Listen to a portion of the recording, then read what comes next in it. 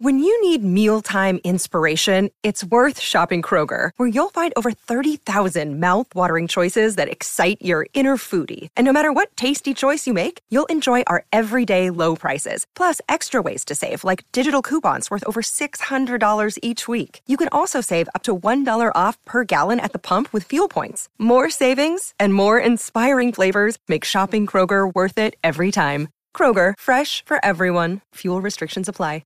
Turn up the radio and sing along. It's time for another great song. This is the Great Song Podcast. Season's greetings and welcome once again to the Great Song Podcast. I'm Rob Alley. I am JP Mosier. And we're here to celebrate the greatest songs in modern music history. We're going to tell you what makes them great, why we think they're awesome, and why you should too. JP, how you doing today, man? Man, I am doing fantastic. It's 1994. Yeah. I'm walking up this plank looking thing, like dock entry area to like a Cape Cod style building. Okay. I open a door made of a wooden sword. Okay. Okay, I'm going to grab a pirate ship wheel that 432 other kids had grabbed that day that hadn't been disinfected, and then I'm going to order at this restaurant, and I'm going to sit down in a wooden bench shaped like a nautical flag, Okay. and then I'm going to exit and ring the bell saying I had a great experience because I'm at Long John Silver's, and you know what I'm going to get there? I do not. Fish. Okay. You know what says mid-90s for Long John Silver's and Hootie and the Blowfish. Okay, all right, whatever. I had a couple of different fantastics to get there, and you know, I was thinking fish, and I went Long John Silver's, and I wanted to. You remember when Long John's used to look like that? Yeah. Oh, the Cape absolutely. Cod building, walking up the ropes. Yeah, You had to use ropes, the big fat ropes. You Yeah. open the wooden sword door. Yeah. You touch the wheel that everybody's touched. You order your fish. You sit down on the wooden bench shaped like a nautical flag. You eat your fish, and then you ring the bell when you leave. I was like, what are you talking about? Where am I going? So I had to do these fantastics, and They've gotten more and more elaborate over the years. That one went a bit. I had one. Okay, if this is like choose your own adventure, then we'll go number 2. Rob, I'm doing fantastic. I told my wife who we were covering this week, and I was like, Hootie and the Blowfish, and she's talking to her sister, and they're like, oh yeah, from the TV show Friends. And I'm like, what? And there's an episode where Ross, Monica, and Chandler have money to go to this show, but Joey, Rachel, and Phoebe don't. And it's a Hootie and the Blowfish show. And that's how my wife's sister was like, oh yeah, from the Friends show. No And I'm kidding. like, are you kidding me? And then I thought, what is more mid-90s than Friends and Hootie and the Blowfish? Absolutely. Rob, tell them what song we're covering. Man, I got one more fantastic. I got one more. Okay. Do you really? What do you call? What does a sea monster eat? I don't know. Fish and ships. Okay. No, anyway, okay. Kick it to the song we're doing. I'm out. I'm tapped. This is Only Want to Be With You by Hootie and the Blowfish. Oh my gosh.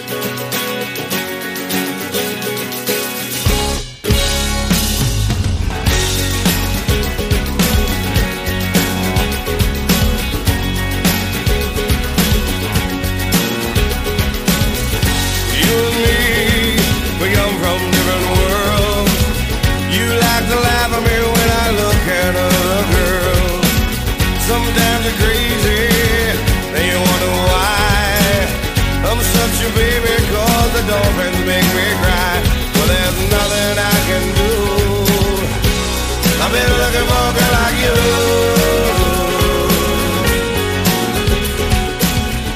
So that was the Only Want to Be With You. That's the first chorus where he doesn't actually say Only Want to Be With You. He says, I've been looking for a girl like you. But we know what's coming. We know. We all know. So we're not gonna play the rest of the song. We're gonna put on a little yet. Dylan. We're going to put on a little Dylan and sit by a fence.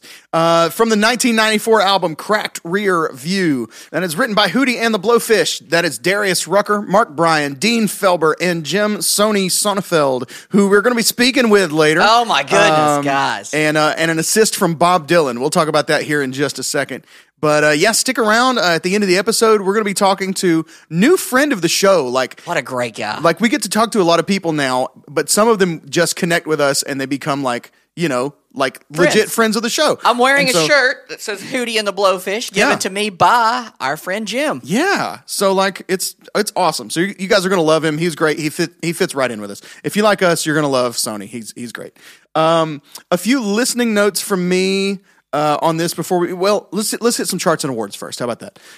This song went to number 6 on the Billboard Hot 100, number 1 on the Billboard Mainstream Top 40, number 3 in the Billboard Adult Contemporary or AC chart, number 2 on the Mainstream Rock Tracks chart, and number 1 in Canada, number 1 in your hearts, number 1 in your programs. This is one of the most beloved songs of the 90s, most singable hooks of any song in my lifetime. Who doesn't love to just sit around and go, oh, I want to be right here. We're going to, if we haven't already done it, we're doing a contest for prize of unspeakable value. Absolutely. With we that should. right there. Who's got the best Darius? It's going to happen. So if we haven't done it already and given it away, it's coming. Yeah. Who's got the best Darius? That's fantastic.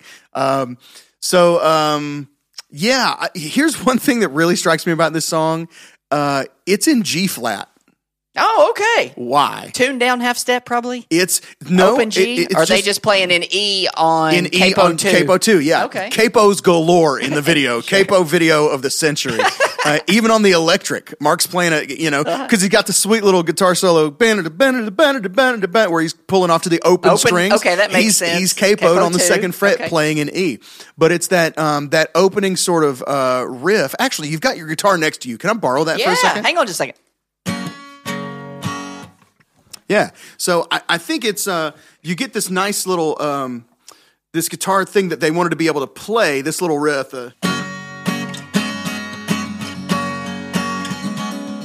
That kind of thing. That's me doing my best to play with my finger instead of a pick.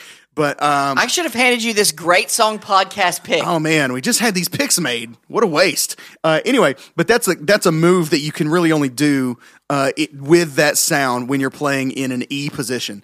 And so I think that was part of it. And then also, vocal range always not range, but where you want the melody to sit best with your voice, always plays a factor. So we're actually playing with our hands like we're in E, but it's really in G flat or F sharp, depending on how you want to think about that. Capos galore. So, lots of Bob Dylan in this song, and we'll get there. But there's also quite a bit of another Dylan, and that would be a band called Dylan Fence. And if that name sounds familiar in this context, it's probably because of the lyric line, put on a little Dylan sitting on a fence, that third verse, which is a reference not just to Bob Dylan, but to Dylan Fence, who were friends of Hootie and company. They toured together, they were pals, and let's go one step further and close a circle on this song. According to a 2000 article in Indie Week, Hootie guitarist Mark Bryan told Dylan Fence lead singer that the guitar riff of Only Want to Be With You is heavily inspired by the Dylan Fence song Sad Inheritance. We definitely shall listen to it. All right, here's Sad Inheritance by Dylan Fence. Are you sure? I mean, so, hey, listen. I mean, that's not something Dylan Fence is claiming, but Mark Bryan said, I guess Dylan Fence's lead singer said, Mark Bryan eventually told us, hey, that riff was, kind of inspired by, so there we go. So close that circle. You've got Dylan Fence, and then the connection musically between those two songs and lyrically between the band and Bob Dylan. So this song is just a tribute to all kinds of Dylans. Just Dylans everywhere, Dylan's all over the place. Did you know anybody named Dylan? I had a buddy named Dylan Wolf. Yeah, I've known a couple. Shout out to Dylan Wolf, a computer genius. I know you're listening. Okay, all right. How about shout out Dylan Lingo? I know Dylan Lingo out there listening. All right. So some Bob Dylan lines. When we get into the actual Bob Dylan portion of the song, the second verse borrows a lot of lyrics from the song "Idiot Wind" from the Bob Dylan album "Blood on the Tracks." "Idiot Wind" is just a great name for a song, really. But it's got basically the half the verse says, "They say I shot a man named Gray and took his wife to Italy. She inherited $1 million, and when she died, it came to me. I can't help it if I'm lucky," which is fantastic lyric. I mean, you told a whole story in 6 lines, 5 lines there. And then again on the last... Yeah, there's no wasted line in that. No. Everything matters. It all matters, yeah. And to be able to just lay it in this song with, with a verse and not make it feel weird is its own sort of really achievement, That's good. And then again, later in the chorus, Darius says, "Yeah, I'm tangled up in blue," which is a reference to the first song on Blood of the Tracks. And it's so hard, and I'm going to try and restrain myself. It is so hard. Anytime I say a line from the song, I want to sing it. And I want to do a Darius impression. Yeah. And I'm going to try and restrain that a little bit because I don't want to like kill everybody with that. It's just so fun. His voice is so fun to do. Yeah. And I feel like in the 90s, everybody kind of had their own version of a Darius Rucker, impression. That's good. And it was one of those things where like, if you sang, and you had any sort of like, I guess aggression is what I'm thinking of, or sort of a roundness to your voice. People go, "Oh, you sound like Hootie, dude. You sound like Hootie." That's another thing. One of the fabled things about the band is that Darius is not Hootie. Darius is not Hootie, and the band is not the Blowfish. They're not a Blowfish. Yeah, and we'll get into that story also, but. I've made statements before on the show, and I don't want to sound like a hypocrite, so I'm going to explain a little bit. I've made a note before about how I'm not really about this thing of like directly quoting a beloved song to make your song seem more likable and cool, right? Mm-hmm. But I don't think this song is guilty of that. Maybe it's because at the time I didn't really know that was a Dylan lyric, or just I don't think the song really relies on it at all. This was a great, lovable song. Before that. So I don't think the song relies on it for being great or hooky or enjoyable. The ultimate example of this being done flagrantly and in poor taste for me is Kid Rock's All Summer Long, which literally uses the chord progressions Sweet of Home Sweet Home Alabama. Alabama and Werewolves of London, and directly uses the words Sweet Home Alabama right before the hook, right? We're singing Sweet Home Alabama all summer long. That's flagrant to me. That's a party foul, and it should have never been encouraged. Plus, the rest of that lyric is like, we were doing funny things, and we were smoking funny things, and we were watching funny things, and we were eating funny things, and come on, you know what I mean? Yeah. And then it's like, but yeah, Sweet Home Alabama. Everybody loves it over that chord progression. Yeah. You couldn't miss with that, but it's not fair. You know what I mean? Yeah. It's like, it's like if you're hunting and you've got some really overpowered. You're hunting with a grenade. Yeah, exactly. Yes, Yeah. hunting with exactly. Or you found whatever your game of choice is, and you're 10 feet from it. You know what I mean? That's not fair, and that's what they did. He sat up 10 feet from Leonard Skinner and and shot the arrow. But I'm going to make the ultimate version. I've set it upon myself to make the ultimate version of that, borrowing from beloved songs to make a can't miss song. So here's mine, okay? And then I'm going to see what you've got. Okay. I've got one. But here's mine. I'm going to write a song called God Gave Me You and Blessed the Broken Road That Led Me Straight Out of Compton to Jesse's Girl, Jolene. Now hit me with your best shot to the heart, and you're to blame it on the rain. Oh, my gosh. You give love in an elevator a bad name by the Goo Goo Dolls. Oh, man. Okay, yeah. Rob wins. Like that? He prepped me with that. So that's fantastic. How many are in there? Oh, gosh, I didn't count 'em. I don't even know. God Gave Me You. God Bless the Broken Road. Yeah. Straight Out of Compton, Jesse's Girl, Jolene, Hit Me With Your Best Shot, You Give Love a Bad Name, Blame It on the Rain, Love in an Elevator, and Name by the Goo Goo Dolls. 10. Okay. All right. I've got one that has 27. Holy cow! And they're all by Steve Miller. What? Steve Miller Band. Here we go. Here's my sentence. Okay. When wintertime seasons come, this space cowboy is going to fly like an eagle on his jet airliner, and this joker's going to Mexico, across the threshold and behind the barn to baby's house for some wild mountain honey and jungle love with my 1 in a million Quicksilver girl who'll be rocking me just a little bit like hot chili in the window while Mary Lou, Sweet Marie, and the other babes in the wood dance, and give it up in Swingtown. 27 Steve Miller songs. Ding, ding, ding, ding, But ding. I'm giving myself the bell on that. Rob's are actually Wow. hits. Steve Miller only has so many hits. Wow. But I got him in there. So, wintertime, seasons, Space Cowboy, Fly Like an Eagle, Jet Airliner, Joker, Going to Mexico, Threshold, Behind the Barn, Baby's House, Wild Mountain Honey, Jungle Love, 1 in a million, Quicksilver Girl, Rockin' Me, just a little bit, Hot Chili, Windows, Mary Lou, Sweet Marie, Other Babes, Babes in the Wood, Dance, Give It Up, Swingtown. Holy cow. Fantastic. Give it up. Thanks. Give it up, Fun everybody. game. Wherever Good you idea. are, a standing ovation. Even if you're in your car, if you're in your office, stand up and clap for JP right now. A little... Fun game. Good call. Wow. Rob. So anyway, Bob Dylan's publishing company ends up suing over this lyric. Darius Rucker said that they asked permission and it was granted back when they were nobodies, but once the song blew up, all of a sudden it mattered. Sure, You know? So, and that seems about right to me. It was settled out of court. Now, wait a minute. Can make some money. Hang on. Exactly. This is the biggest song in the literal world. Fine. No, they didn't ask us about this. It was settled out of court, and I actually found a scan of the settlement documents. This was really cool. The internet is crazy. A verified original copy of the agreement was auctioned off by Heritage Auctions in 2009 for about $2,400, and it includes 2 signatures of Dylan's and one of each member of Hootie and the Blowfish. That seems pretty cheap. Right? That's what I thought. I was $2,400. That's wow. So a pretty interesting thing for someone to have, you know. Heritage Auction said the terms of the settlement included a payment of $350,000 to Dylan's publishing company. And though I wasn't able to read the entire document, it reads to me like Hootie may have also given up publishing rights going forward as well, but I can't verify that.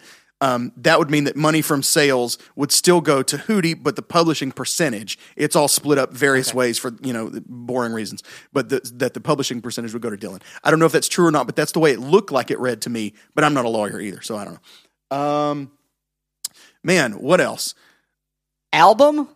Yes, let's talk about Cracked Rear View. Yeah, let's talk about this Monster album. Monster album. Now, we talked about going kind of track by track and just hitting, but let's just hit on some highlights. So, first track, Hannah Jane. How many people born mid to late 90s were named Hannah Jane? Hannah Jane. And I'm going to reference a lot of it because of this album.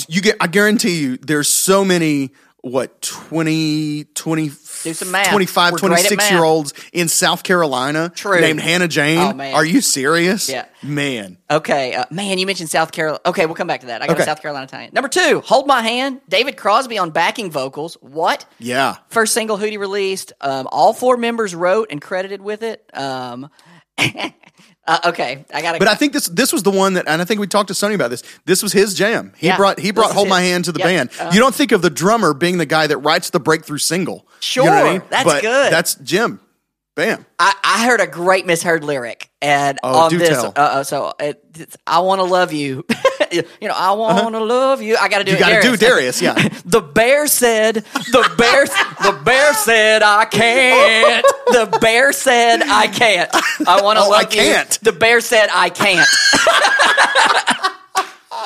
So I thought that was a great misheard lyric. So I heard funny. that one the other day. I was like, no, guys, I don't think that's it. I don't think it's the bear said I can't. Man, the Darius voice is obviously a cornerstone of the band's sound, instantly recognizable, inimitable, it is imitable. You can do it, but when you do it, and I mean the general you, when other people do it, it sounds like a joke. Yeah, you know what I mean. Yeah. When his does it, when he does it, it makes total sense, and it's awesome.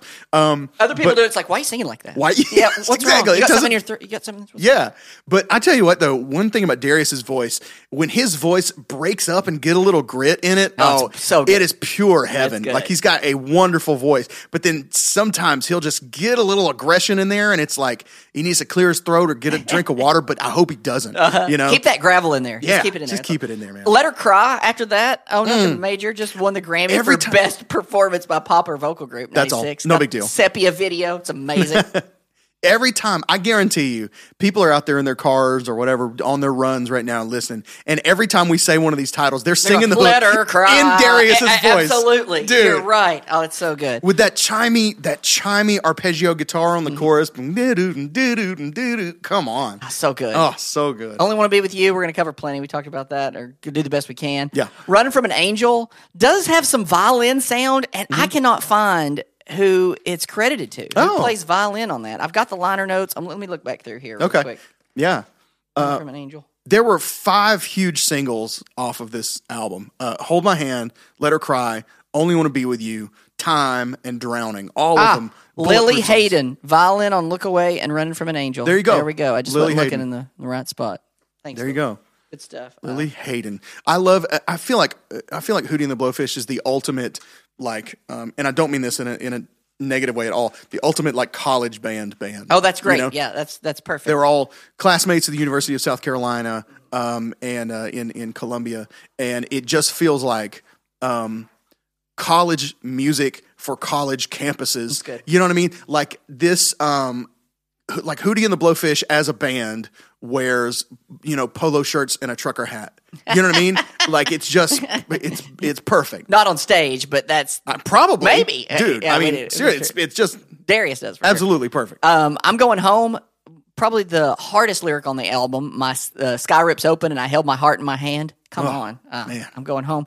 Drowning. Controversy around this. Drowning. There it is. Sorry, I couldn't resist. That's it. Confederate flag on top of the South Carolina State Building. So some controversy tied in with that song. We'll leave that for another day. It's a heavy song. You don't get it. It's singable, so you don't feel the heaviness. Yes, I get but it. dig into it and you will. Yeah, it's about some real stuff. Time, contender for my favorite Hootie song. Maybe, yeah. I love this song. It's definitely my favorite word he sang. Okay. Is time. Yeah. Yeah, just the one. If you said pick one word, I'm going time. Just that first opening. Yeah. Yep. Oh man, that's so true. His vocal is just incredible on that one. And so he goes way down low, right?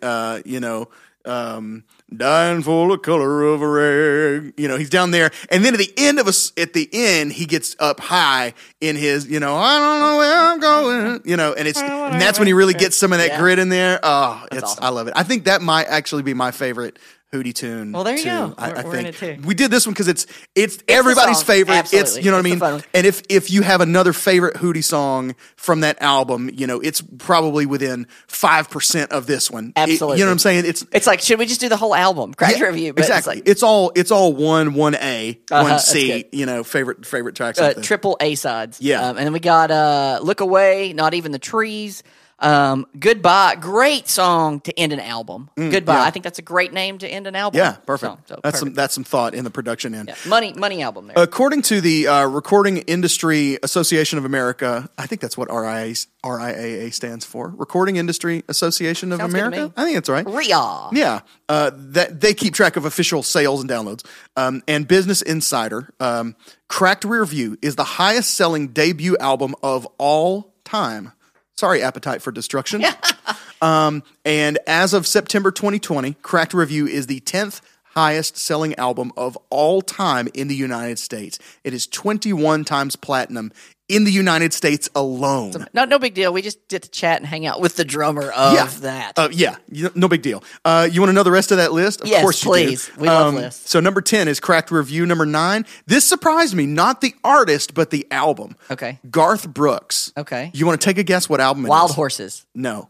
That first of all, that was a song on No Fences. On No Fences. Yes, yeah, sorry. but it's the same. Let's see. I don't know. I would have guessed probably Rope in the Wind. Rope in the Wind, right? maybe, yeah. It's not.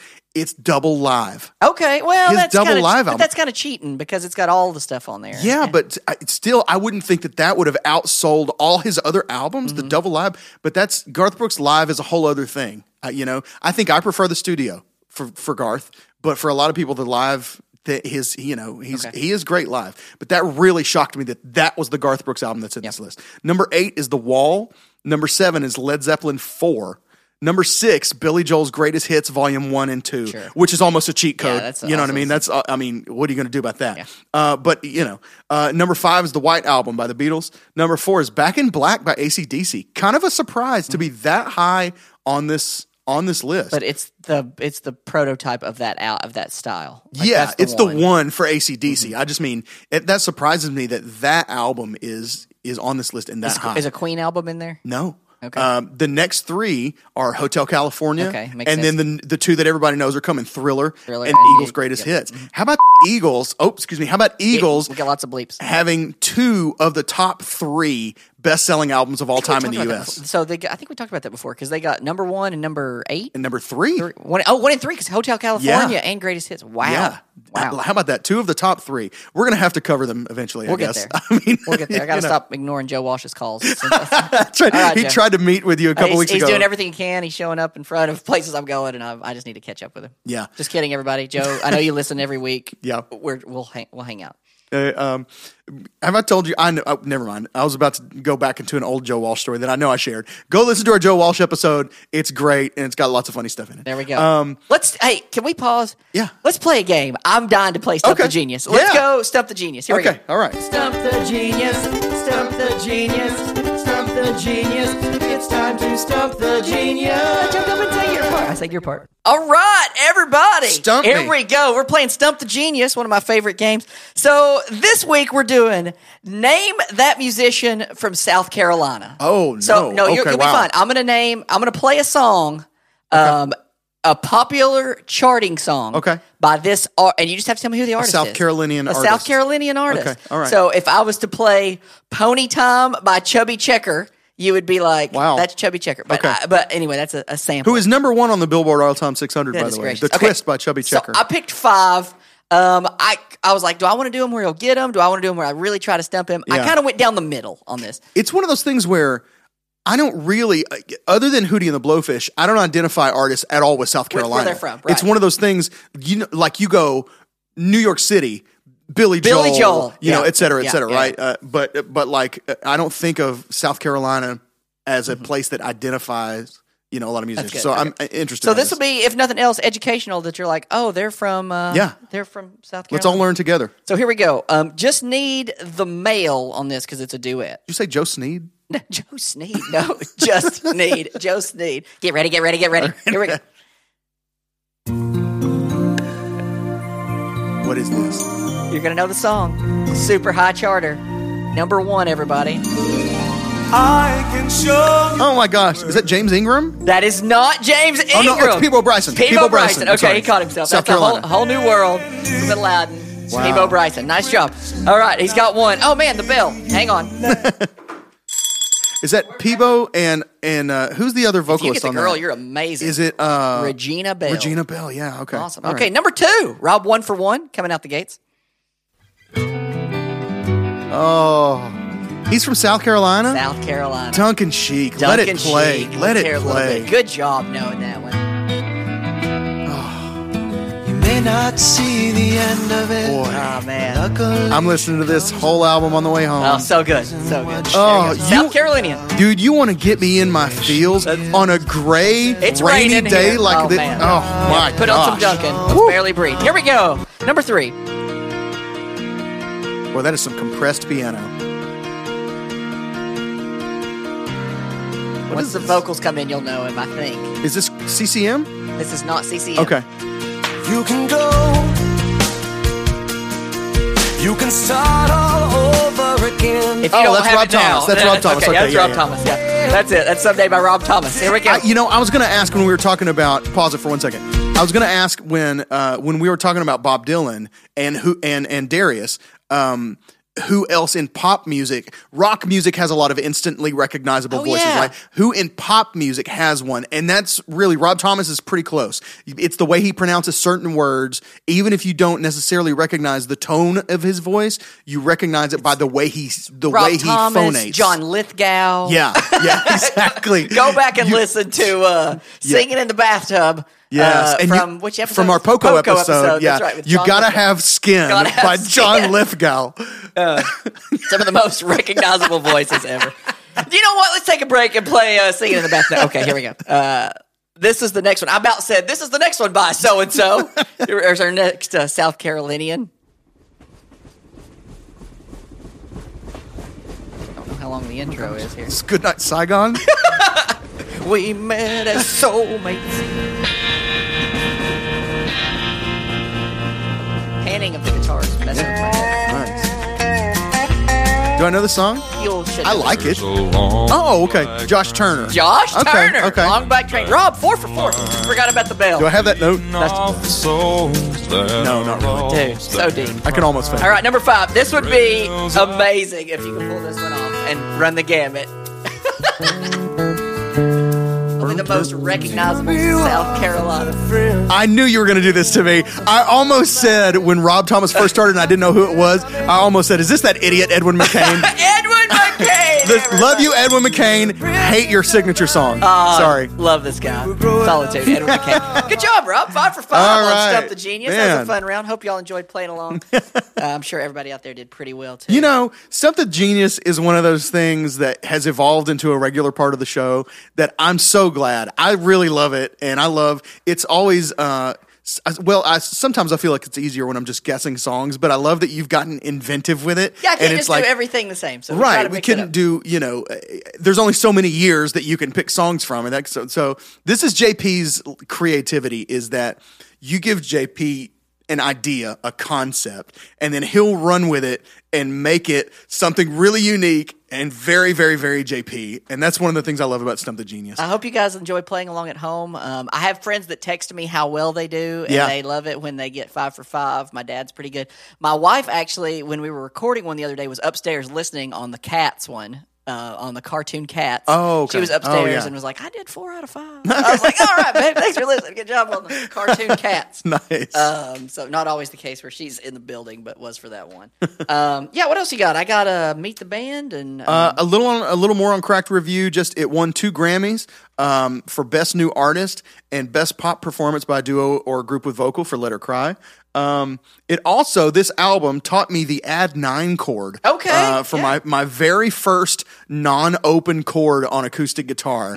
I actually bought the songbook for Cracked Rear View. Oh, wow. When I was very first learning. My dad had taught me, a few like open chords, you know what I mean? He taught me G, C, D, E, A. And so Hold My Hand starts with a B add 9 chord, which is a B with a C sharp in it. Yeah. And it's like a bar chord shape, with a root on the 5th string if you're a guitar player. And it changed my guitar playing life, That's awesome. Add 9 chords everywhere from then on. So you play it open in B. That's the way to do it. Oh, because I'll play it capo 2 in A. No. Is that cheating? No, that's cheating. And let me play it for you and I'll tell you why. Because of the note, yeah. Yeah. You need the open E chord because... Okay, yeah. That makes you need that open E on the bottom. Yeah. Or top, depending on how you're thinking. Yeah, let me play it for you. Okay. And you'll hear it.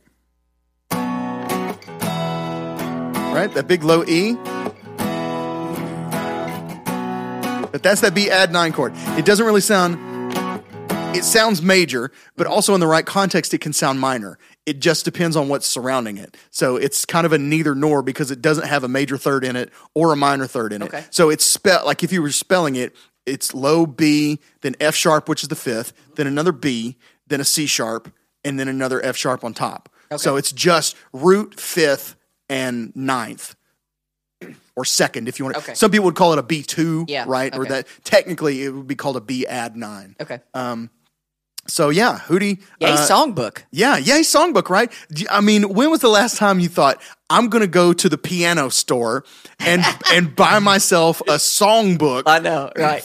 Not Mel Bay. Not Mel Bay, but like I'm going to buy the Cracked Review album and play along. Did you ever do that? Yeah. I mean, okay. Not at this. I mean, I bought them used. I didn't pay full price. No. Yeah, absolutely. Not from the Three Musketeers guy. That's right. But yeah, so like I'm just trying to think of a few of these. I had that one. Of course, I had some Van Halen songbooks. I had River of Dreams by Billy Joel. Okay. That album taught me how to play bass guitar. That's a great album for learning to play bass. What else? And then I used to I took piano lessons for a long time. They didn't do me much good because I was cheated and played with my ears instead. But like as a matter of fact, I remember the thing that made me decide, all right, I'm done with this piano lesson nonsense, is I got the sheet music to Amazing by Aerosmith. Lone Star? No, by Aerosmith. Okay. Now let the right ones out. Right. And let the wrong ones in. And because it got this great piano part, I was like, okay, I want to learn to play this. And I was probably 15, maybe 16. And I'd taken lessons for like 10 years at that point.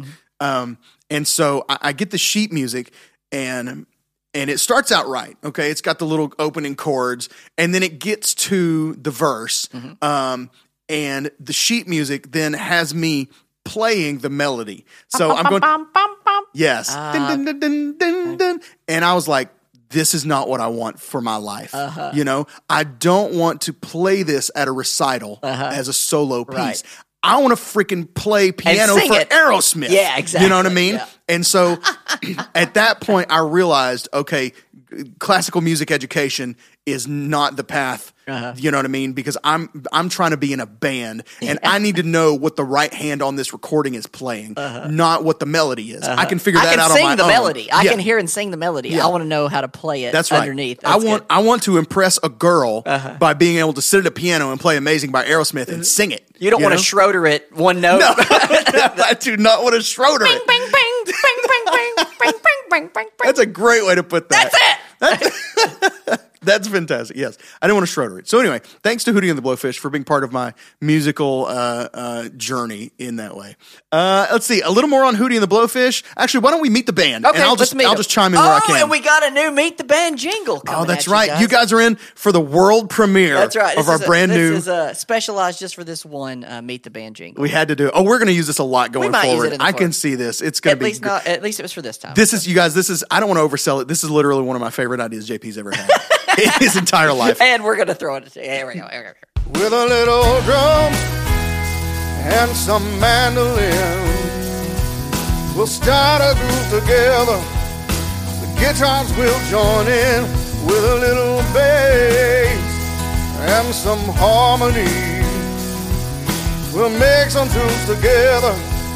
We'll form the perfect band. 'Cause I got a band for you. I got a band for you. I got a jam for you. Well, they're gonna jam for you, yeah. Meet the band. Want you to meet the band. Meet the band. Want you to meet the band. Meet the band. Maybe we can't change the world, but we'll introduce you the best that we can. The best that we can. All right, guys, we're going to introduce you the best that we can to this band of Hootie. So much fun. Mark Bryan on electric guitar, acoustic guitar, vocal, percussion, mandolin on Only Want to Be With You, piano on Not Even the Trees. Founded College of Charleston's radio station. Really? Yeah, he founded the College of Charleston's radio station. He's got a few solo projects, my favorite of which is his album called 30 on the Rail, maybe because of the superb photography which was taken by our good friend Jim. Jim, really? Props on great photography Wow. on this. Way to go, Sonny. Yeah, there you go. There you go, Sonny. My favorite song, though, by Mark Bryan is A Little More Rock and Roll. It's not on this album, but great slide guitar work. I mean, it's a country song. Has the line in it, electric guitars make everything better. I mean, that's all you need. It's the truth. It does make Really everything. is the So truth. Mark Bryan, keep doing what you're doing, Mark. Good stuff. On bass guitar, Dean Felber, also on clavinet, vocals and piano on Only Want to Be With You, wrote the lyrics on one of my favorite songs that you've probably never heard by Hootie. Maybe true Hootie fans have. It's called Michelle Post. It's on Musical Chairs album, which I'm holding up right now. Take an underrated album, underrated Hootie project, and Michelle Post is just a good campfire song. So just put it on, listen to it. That's my suggestion. Dean, we haven't met Dean. We don't know, but I've always thought that Dean seems like just the most normal person. Okay. Like he means that complimentarily. Oh yeah, absolutely. Just his look, the way he plays, the way he holds the bass, just everything about him screams to me that guy is 100% the most normal dude. That's awesome. Like he'll be fine anywhere. You know what I mean? He can make it work no matter where you put him. Yeah. That's good. On vocal, I mean, Darius Rucker. We could do a whole episode on Darius Rucker, Absolutely. and we might in the future, but vocals, acoustic guitar, percussion. His first album, Back to Then, pretty good. Second album, Learn to Live, blew up. Kaboom. It had Don't Think I Don't Think About It. I about sang it like, don't think I don't think about it. It won't be like this for long. All Right, fun little tune, went platinum. I mean, we could talk about Darius for hours. Yeah. But we'll save it for another day, unless you have something you want to add. And then drums, percussion, vocals, piano on Look Away and Goodbye. Glasses on Not Even the Trees. Jim, Sonefeld. Man, so fun. You guys are going to love him. I can't wait for you guys to get to know him a little bit. And we'll let him sort of speak for himself. Just a few more things. As we said, Darius Rucker is not Hootie, and the other band guys are not the Blowfish. Hootie and the Blowfish are actually a couple of Darius's college friends. They were in a choir together, and their names are Irvin Harris and Donald Feaster. They are Hootie and the Blowfish. And if I recall correctly, those were nicknames given to them because I think Irvin Harris wore glasses, and they said it made him look like a wise owl. that kind of thing, and so they called him Hootie. Okay. And I believe the story goes that Donald Feaster had kind of puffy cheeks. Okay. And he came to be known as the Blowfish. Oh, that's good. It's a thing in college where, like, you give everybody a nickname. If fraternity, a choir, everybody ends up with some kind of nickname. So they were Hootie and the Blowfish. That's good. And the way I heard it, now, I don't know if this is true, and I didn't see this in any research, is that they basically walked into a room together, you know what I mean, and somebody said, "Oh, there's Hootie and the Blowfish." I don't know if that's really, if it's really true or not. A couple of great quotes actually from Jim Sonefeld in an old Rolling Stone article that I liked. He said, "Darius and the rest of us," and here we go, going back to Dean Felber for a second.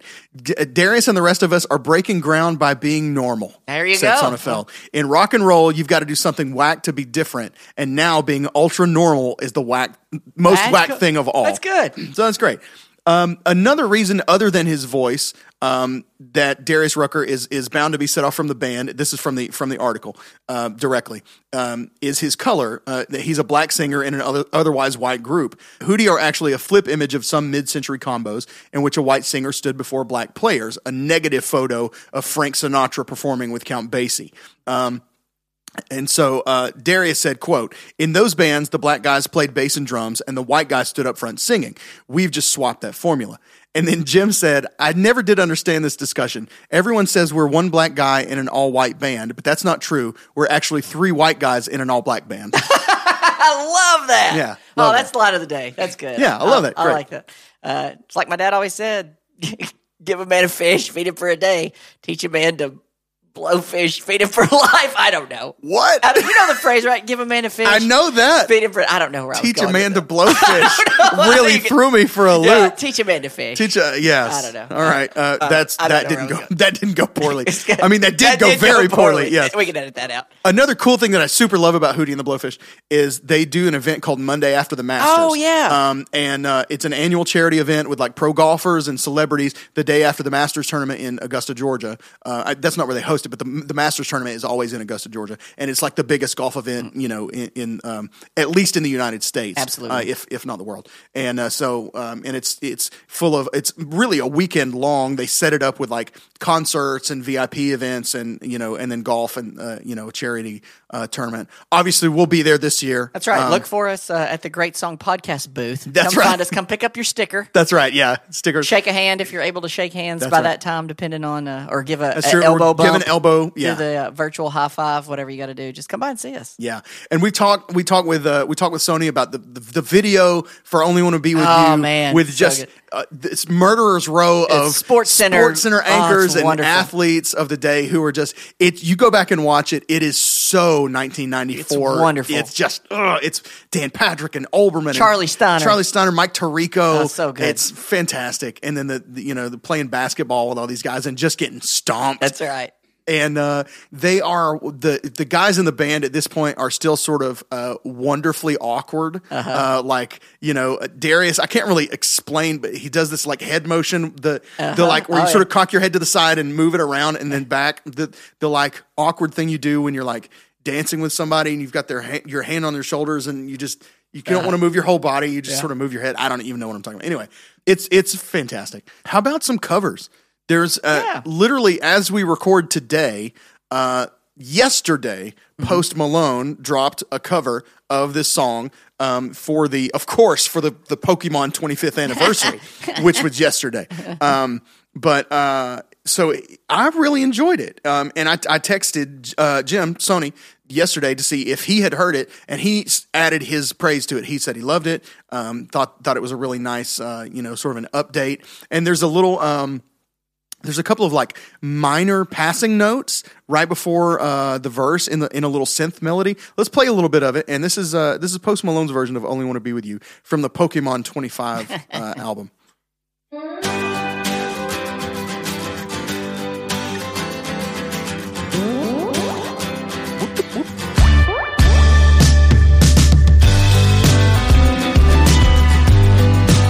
I love the little synth lead.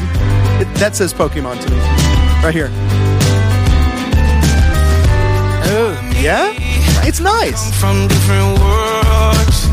You like to laugh at me when I look at. It's not so far off base that it doesn't feel right. Sometimes you're crazy. It does honor to the song. You know why? I'm such a baby cars and cowboys make me. Update. There's nothing I can do. I've been looking for a girl like you. I miss multiple vocals there. Oh yeah. And he even does some of those, some of those ruckerisms as far as pronunciation and that kind of stuff. You can't help it, you can't help it. You can't say, I only want to be with you. Right. You can't say you. It's got to be yo, the big wide open vowels.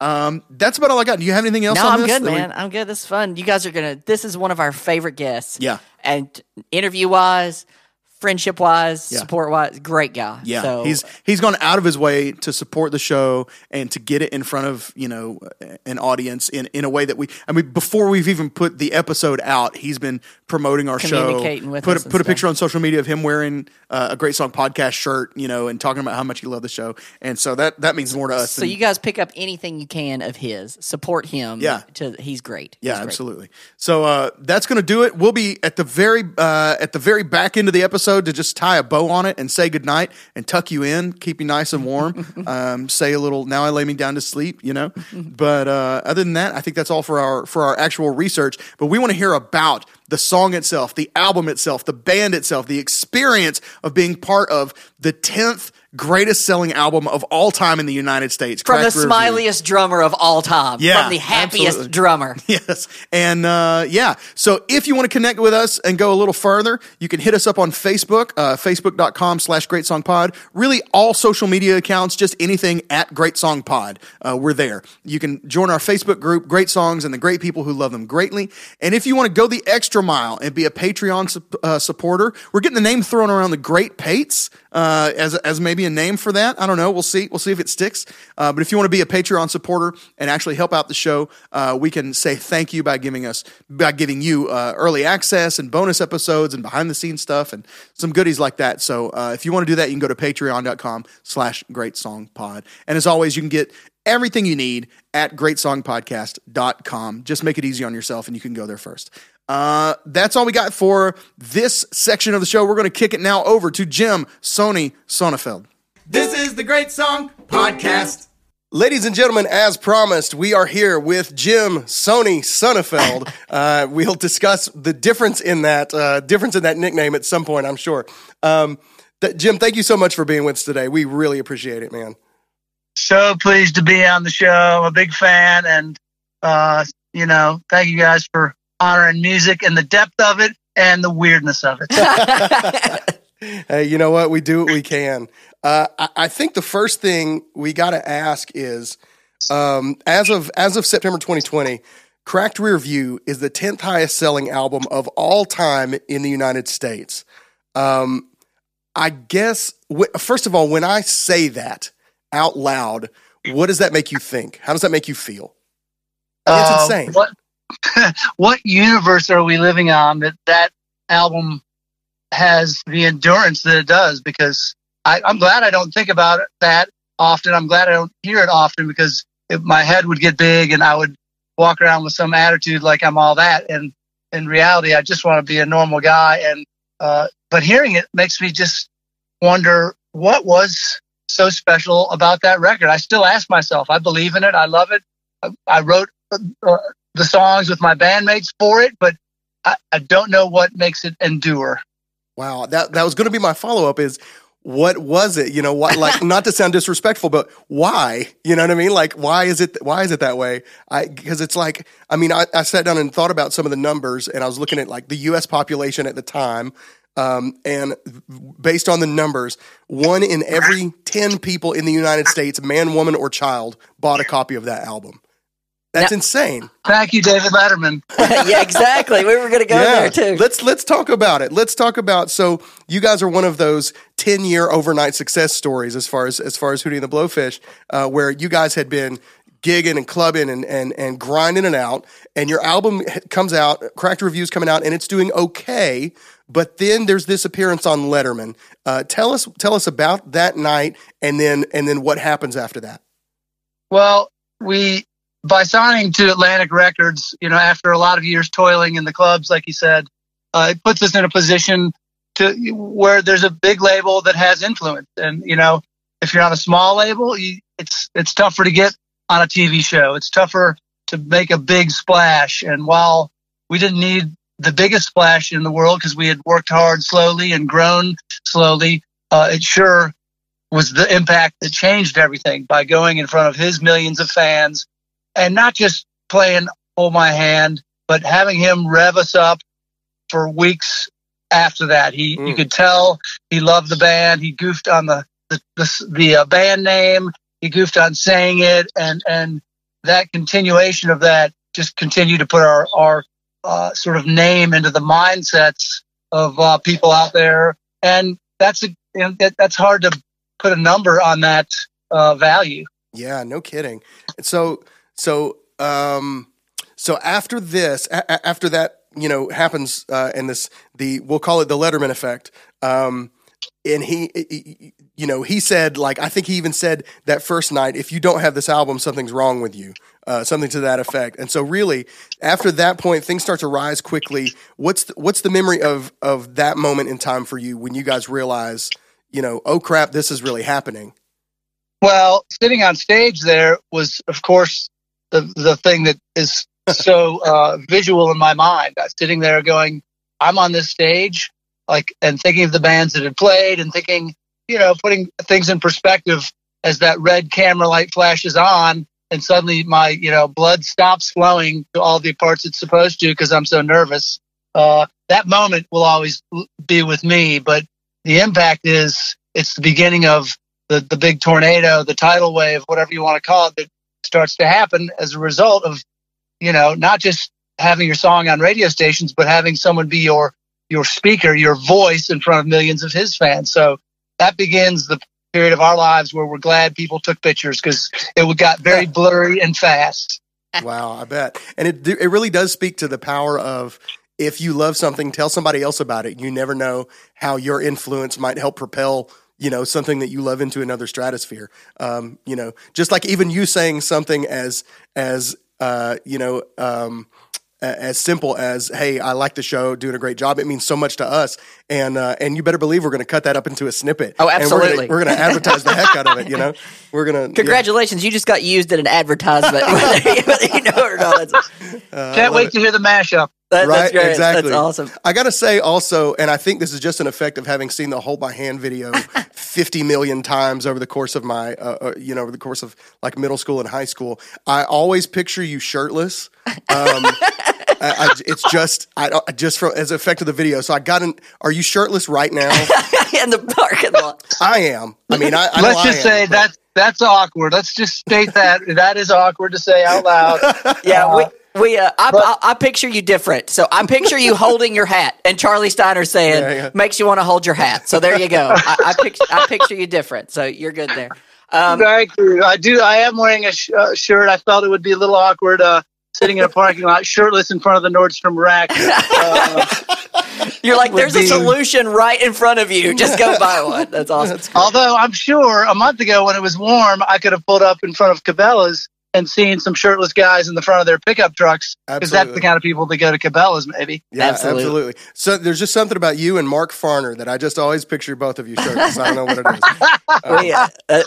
Well, since we hinted on videos, I feel like we got to touch there. Your guys' video, we're talking about Only Want to Be With You, one of the greatest videos of all time. I mean, that's prime Sports Center in its prime. I mean, you got Olbermann, Dan Patrick, Charlie Steiner, not to mention all of the athletes that you got to interact with. Tell us a little bit about being with Alonzo Mourning, Muggsy Bogues, that crew. How did that all come to pass? Oh, man, we decided after a couple videos. Well, we did a rather serious one with Let Her Cry, and Hold My Hand was sort of, planned out and scripted. And we got to the third video, and we were already kind of sick of music videos. So we just sort of, I think Darius just mentioned, let's do like a sportsy thing. We'll, tie in some stuff, which we were already big sports fans. But so we decided to get a director who was willing to roll with that unscripted script. And so we had a couple ideas. Hey, we're near a golf course. Let's try and find somebody who we know from golf who's willing. And Darius had the idea, of course, of trying to we use our music to try and meet our heroes. So That's awesome. That's Same here. Brilliant. We use our How podcast can I for the meet exact same Dan reason. Marino? Yeah, that's what we're doing right now. We're meeting one of our Exactly. heroes right now. So we're picking up what you're putting down. That's good. Yeah, so we go and we have very little script, but we know we want to interact in a sports way with these couple scenarios. So we do, and I can't remember where the tie-in for ESPN happened, who originated that idea, but that was brilliant because, that was when ESPN and SportsCenter was really being an impact in our TV screens. And, gosh, who was cooler at that time than Dan Patrick and Exactly. And Keith Olbermann. Keith Olbermann. Even Mike Tirico was cool then. That's right. Yes. So there it is. If anybody didn't know we were goofy sports fans, they did after that.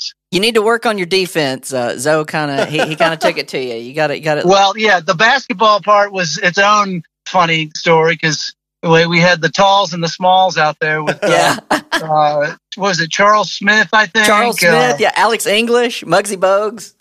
So we had guys, and it didn't matter how big or small they were running circles around us, obviously, as professionals. And we just had a great time goofing on that. And I think they captured, and what was most important was capturing that these guys are fun. They like to have a good time. They're a little self-deprecating. Yeah. And I think that made us more accessible, as if our music wasn't already. Right. It definitely did. I can't tell you how many people, after seeing Fred Couples putt a pool ball, decided they probably went and did that and tried that game. I know me and my buddies have tried that a time or two, just inspired by your video. So thanks for that. One more thing on the video. I was watching and I was like, oh, does he always play open-handed? And then Rob noticed something. Yeah, Because I was like, oh, Rob, is he an open-handed drummer? Does he play? And Rob's like, so no. then I'll start watching some live clips, and I notice you're switching back and forth from open-handed to closed-handed. And for our listeners, that means sometimes your right hand is playing the hi-hat, left hand's playing the snare, and sometimes you're playing the hi-hat with your left hand, right hand on the snare, or doing different things with the cymbals. Sometimes you're switching mid-song. I saw, from some live performances.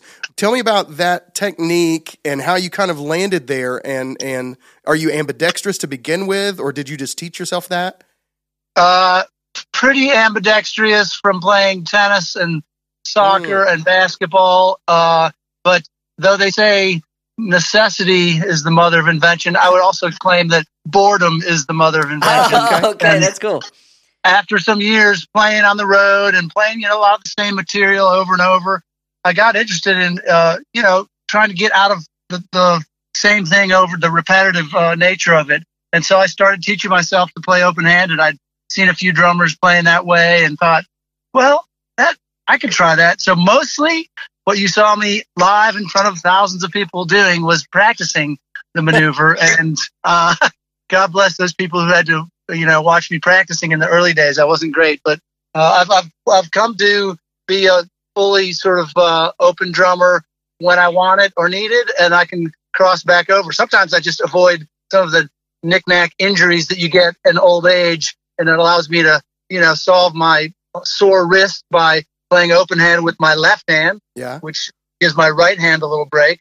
So there's different functions to it. But thanks for noticing. I've been waiting 25 years for somebody to mention the thing. Hey, all right. Well, literally nobody's ever asked nobody's you that. brought that up? Not a person. I even did it. Oh, my gosh.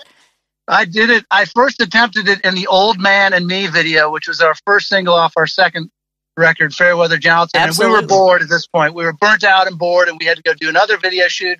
I said, I'm going to set up my drums not just to play open-handed, but left-handed.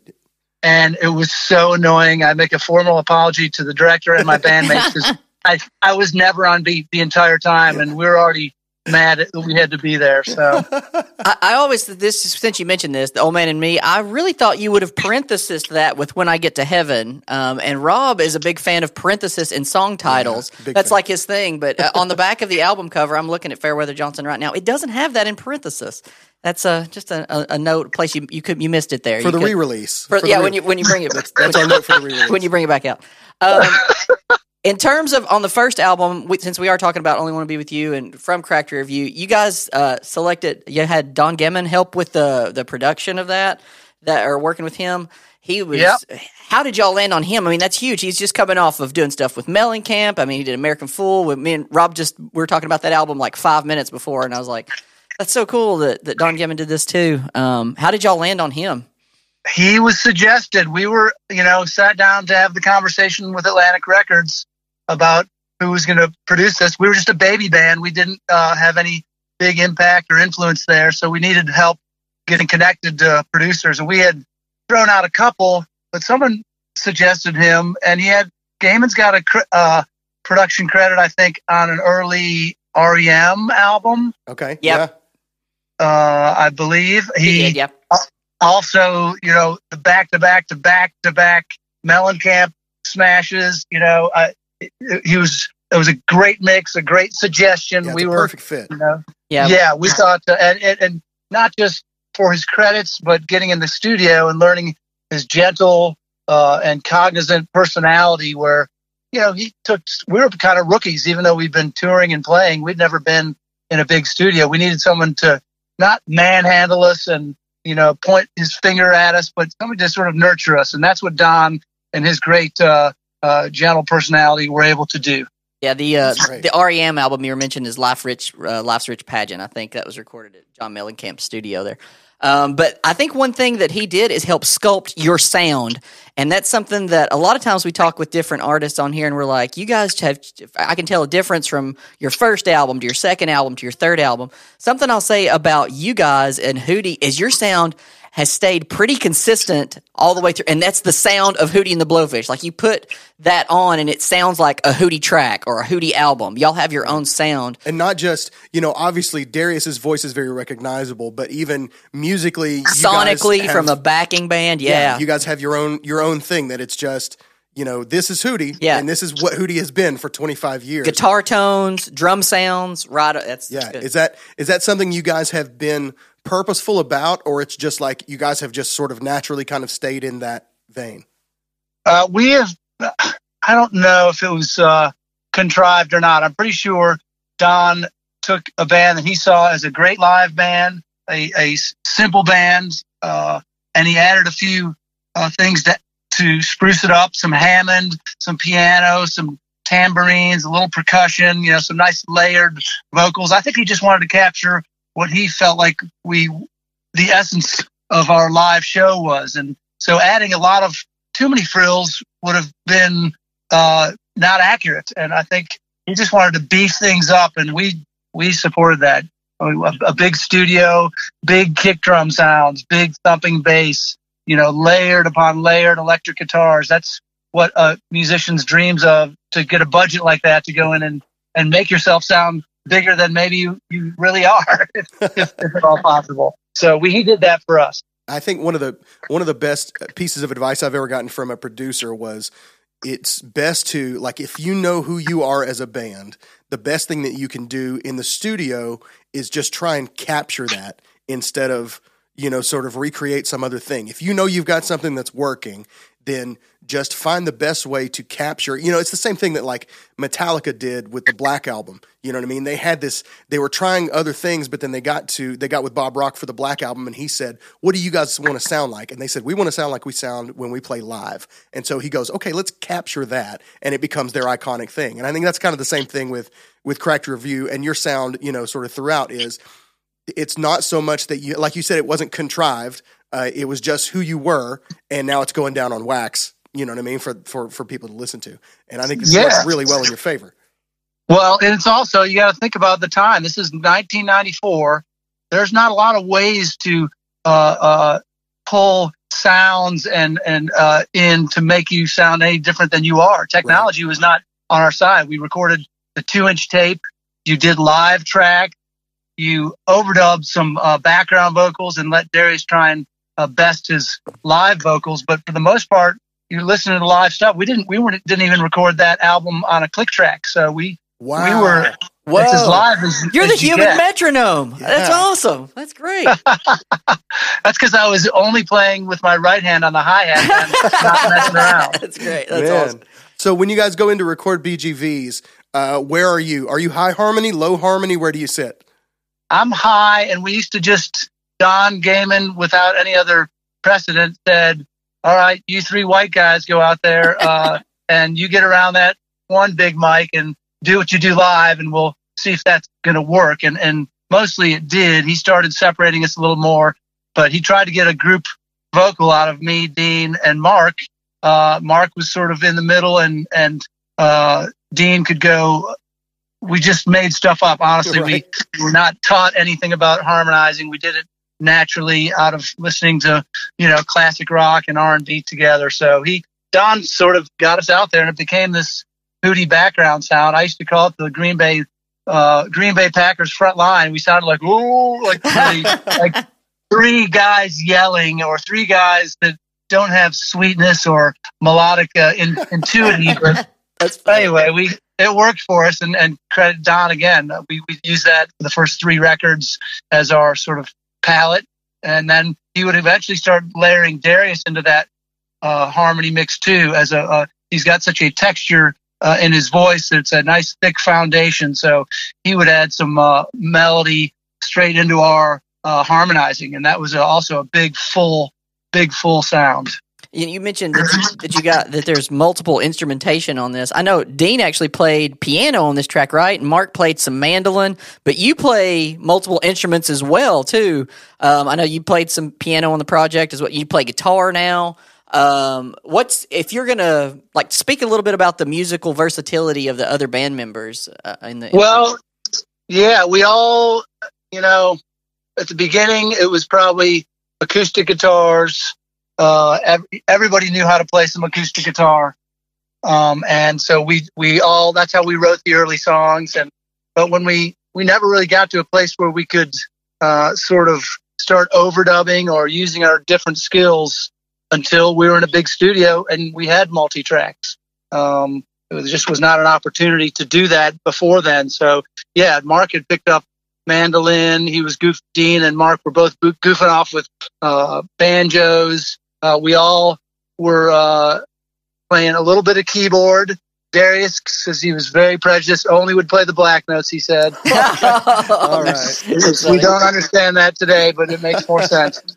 And so when we got to the Cracked Rear View sessions, I was thrilled. I got to play, piano on Goodbye, the last track on the album. And Dean was overdubbing, as you said, some piano, and Mark was doing mandolin. And that was just, again, the joys of having a budget and a big studio and a real producer. That's awesome. Yeah. And even to this day, you still play multiple instruments. It's a good chance to talk about your solo projects, which me and Rob both listened to and we're a fan of. Not Waiting on Sunday is probably the newest song that I've seen by you, where you're playing looks like you're playing a Flying V Gibson when you play it live, because I saw a live video, but on the music video, you're playing, looks like a Strat. But you're also playing piano and acoustic guitar through different parts of the video.